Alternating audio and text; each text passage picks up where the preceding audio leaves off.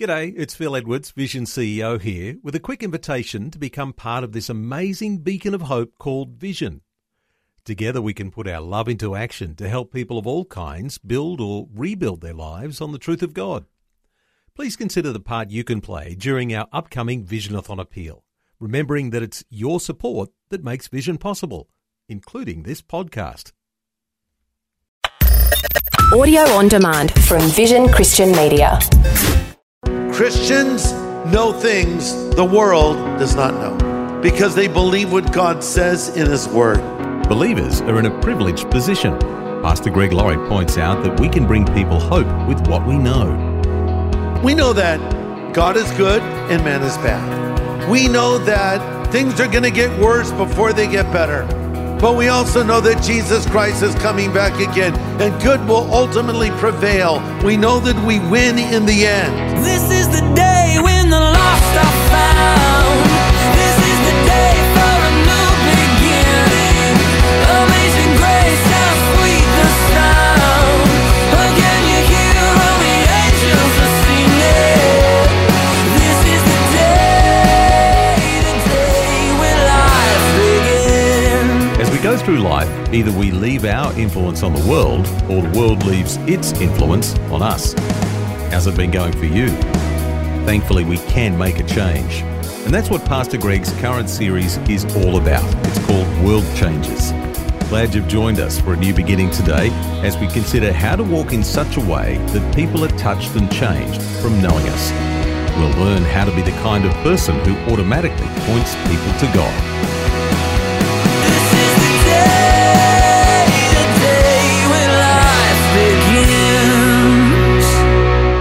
Have you ever been in a really dark place and noticed what happens when a light goes on, like a movie theater? Doesn't it drive you crazy when you're in a theater and it's a crucial scene on the film and someone pulls their phone out to check Instagram or whatever? Man, a little light goes a long way. We're going to look at a time historically now where the world was very dark.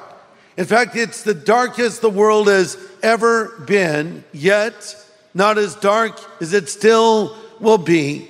And in the midst of this very dark backdrop shined a very bright light, a true world changer. Now, we've already looked at two world changers, Abel and Enoch. And now we're going to look at the world changer who lived at the end of the world. I'm talking about Noah. Now, when I say the end of the world, I mean the time before the flood.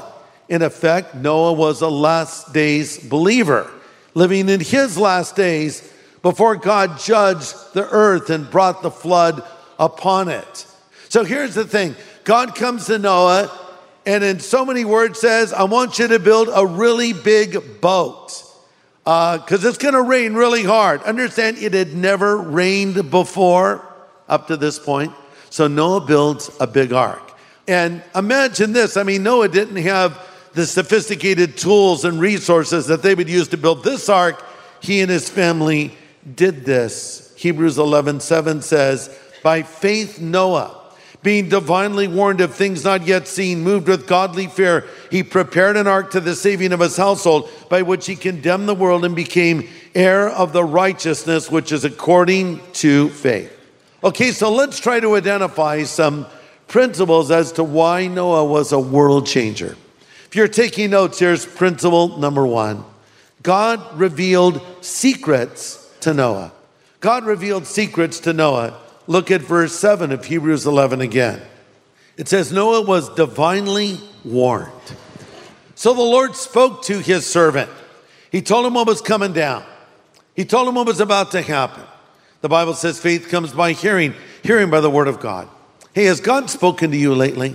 How does God speak, you ask? Well, first of all, he speaks primarily through his word, right? When you open up the word of God, you will hear the voice of God. Sometimes God will speak through a preacher. Sometimes God will speak through a friend. Often God speaks through your wife, rarely through the husband. No, I'm joking. He speaks through both. Sometimes God will speak through circumstances. Sometimes God will speak in the stillness of your heart. God rarely speaks audibly, so don't be listening for voices, but he does speak often. Maybe the Lord is sort of nudged you. I find a lot of times when God is speaking, it's not so much words, it's a nudge in a certain direction. Maybe it's a person that I'm sort of nudged toward, like, go talk to that person. I never know what I'm going to say. Just start talking, and then things come, and you realize the Lord wants you to minister to that person. Maybe it's a step of faith. God sort of led you to maybe leave your comfort zone and do something you wouldn't normally do, like start a Bible study at work. Here's a few Christian people. Let's get together at lunchtime, have a Bible study. Or maybe he's led you to go share your faith, or he's led you to do something else. God has spoken to you. Here's my question. Did you listen? God spoke to Noah, and he listened. And God revealed secrets to Noah. Here's something we need to consider.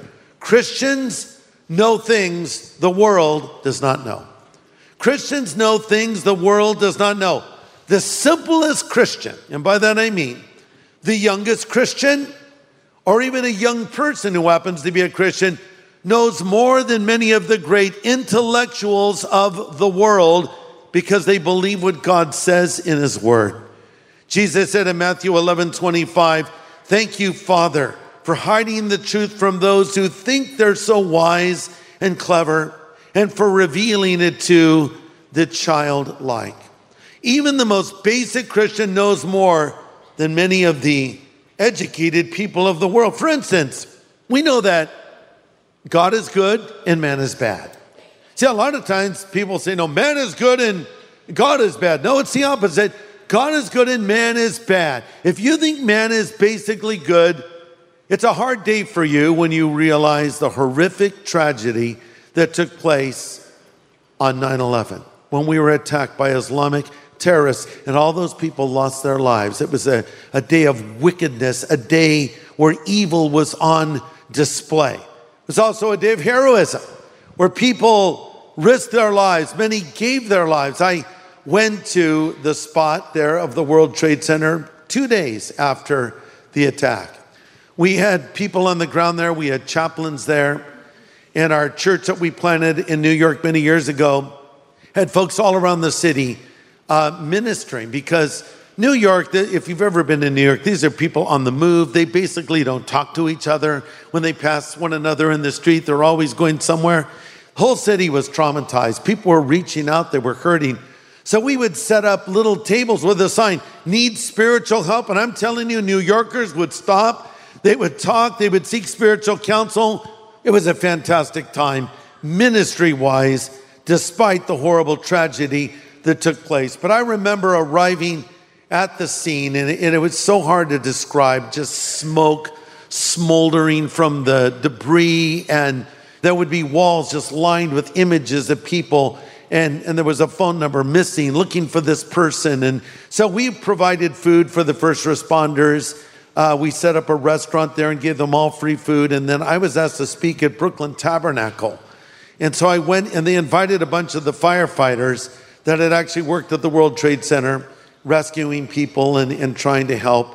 And they said they'd give them all a free meal. So a bunch of these guys showed up at church, and these guys were like just so impressive, I have to say. They're still in their uniforms and in their work gear. They have dust and dirt all over them, and they're sitting there in the front row. And they were, I was preaching, I'm thinking, wow, I don't know what these guys are going to do. And at the invitation, 25 of them walked forward and stood there and prayed and asked God to forgive their sins and asked Christ to come into their life. But it's an amazing moment. But we know things the world doesn't know. For instance, we know that things are going to get worse before they get better. But we also know that Jesus Christ is coming back again, and good will ultimately prevail. We know that we win in the end. God revealed his secrets to Noah. God revealed his secrets to you too. Thanks for joining us. You're listening to A New Beginning with Pastor Greg Laurie. He's the senior pastor of Harvest Christian Fellowship in Riverside, California. And he's helping us to learn from the example of Noah today as he continues his World Changers series. Number 2, Noah had great reverence for God. He had great reverence for God. Verse 7 says, he moved with godly fear. Sometimes we hear the word fear and we don't know what it means. The Bible says the fear of the Lord is the beginning of wisdom. So when we talk about fearing God, does that mean that we're afraid he's going to smack us? Well, really what it means is we have reverence for him. One definition I sort of like about God's fear or fearing God is a wholesome dread of displeasing him. It's not so much a fear of retribution, it's a dread of displeasing him. I don't want to dishonor him. I don't want to disappoint him. And Noah moved with this reverence and fear. You know, sometimes I think in the church, people are way too casual with God.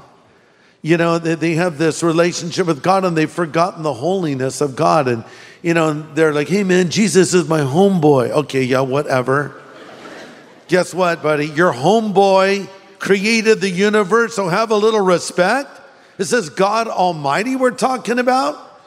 Jesus in the Lord's Prayer taught us to pray, our Father who art in heaven, hallowed be your name. Reverenced be your name. Holy is your name. Years ago, I became friends with Dr. Alan Redpath.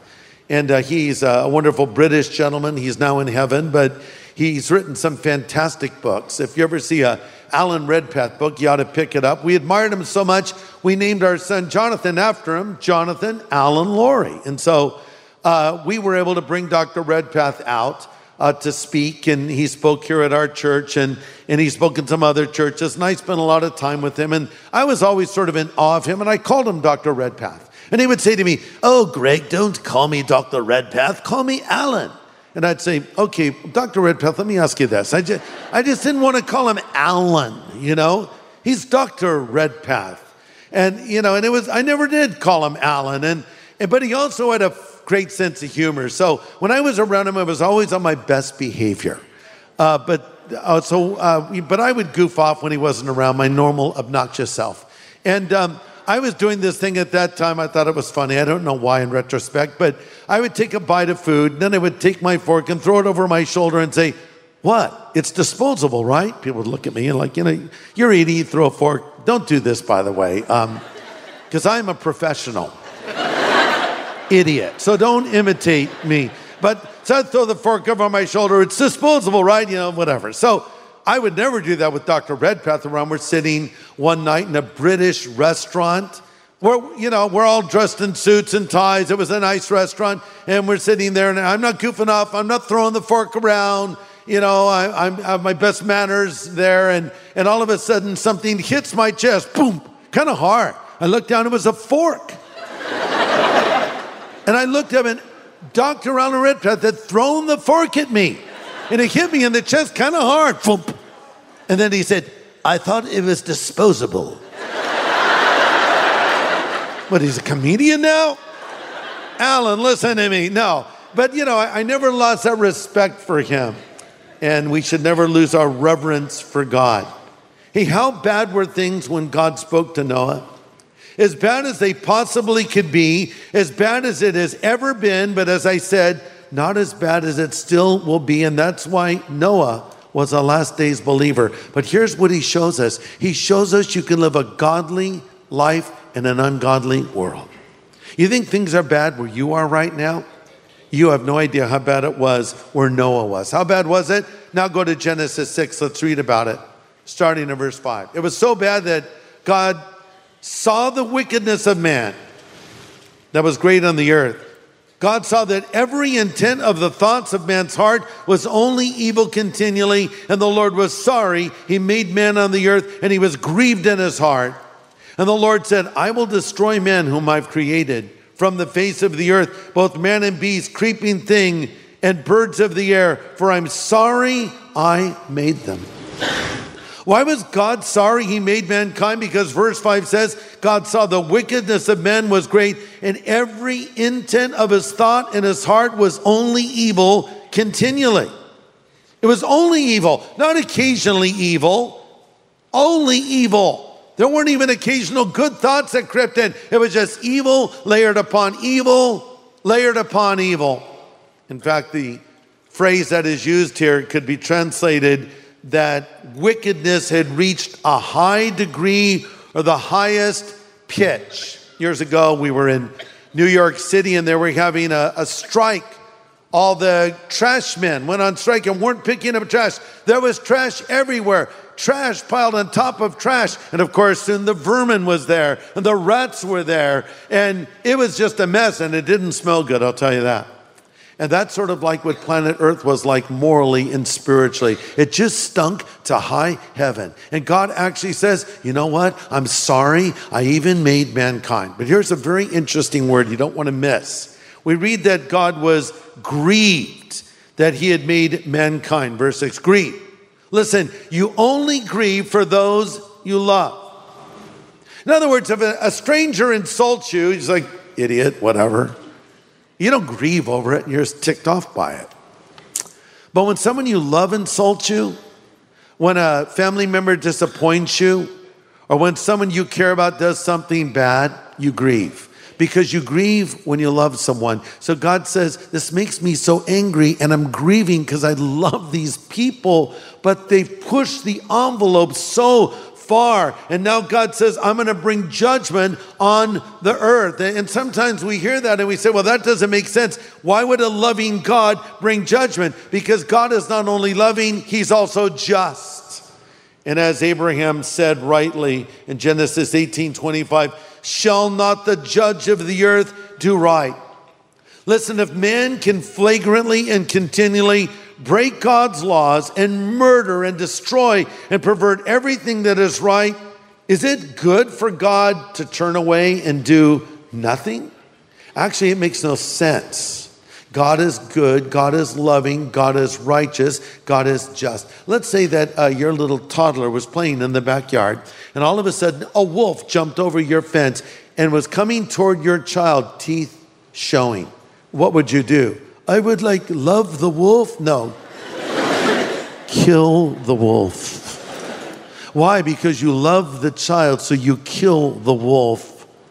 So in many ways, this is like evil. God's going to deal with it appropriately, and judgment is going to come. But by the way, the Lord takes no joy in bringing judgment. In fact, God says in Ezekiel 33:11, I have no pleasure in the death of the wicked, but that the wicked would turn from his way and live and turn from their evil ways. Why should you die, O house of Israel? God's saying, I don't want to do this to you, but if you don't repent, it's going to happen. And in effect, you're bringing it upon yourself. I'm a just God, and I keep my word. When I say I'll do something, I'm going to do it. But I love you, and I don't want to do it. But I'm just, and I keep my word, so I will do it. And of course, judgment was about to come. But here's this man, Noah, living a godly life in an ungodly place, shining as a bright light in the darkest circumstances imaginable. Bringing us to point number 3, Noah found grace in the eyes of the Lord. Genesis 6:8 says that. Noah found grace in the eyes of the Lord. Does this mean that God had grace on Noah because he lived a righteous life? No, the very opposite. Noah lived a righteous life because God had grace on him. What is grace? It's been defined as God's unmerited favor. Because he found grace, or grace found him, Noah lived a righteous life. Listen to this. God does not love us for what we have done or haven't done. Nor does God love us for what we are or are not. God loves us and extends grace toward us because he chooses to. Just because he loves you. And so he extended his grace to Noah.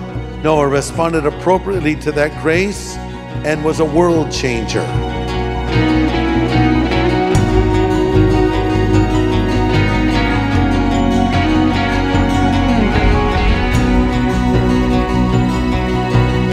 Pastor Greg Laurie with some insights on Noah today from his new series called World Changers. Now, tomorrow he'll continue as he brings more encouragement as we learn from the man who saved his family by following God's instructions. Same time tomorrow. Hope you can join us for a new beginning. This is the day when life begins. Now, for a copy of today's full message, get in touch with Vision Christian Store. It was called The World Changer at the End of the World. Just go to visionstore.org.au or call 1-800 00 50 11. Thanks for taking time to listen to this audio on demand from Vision Christian Media. To find out more about us, go to vision.org.au.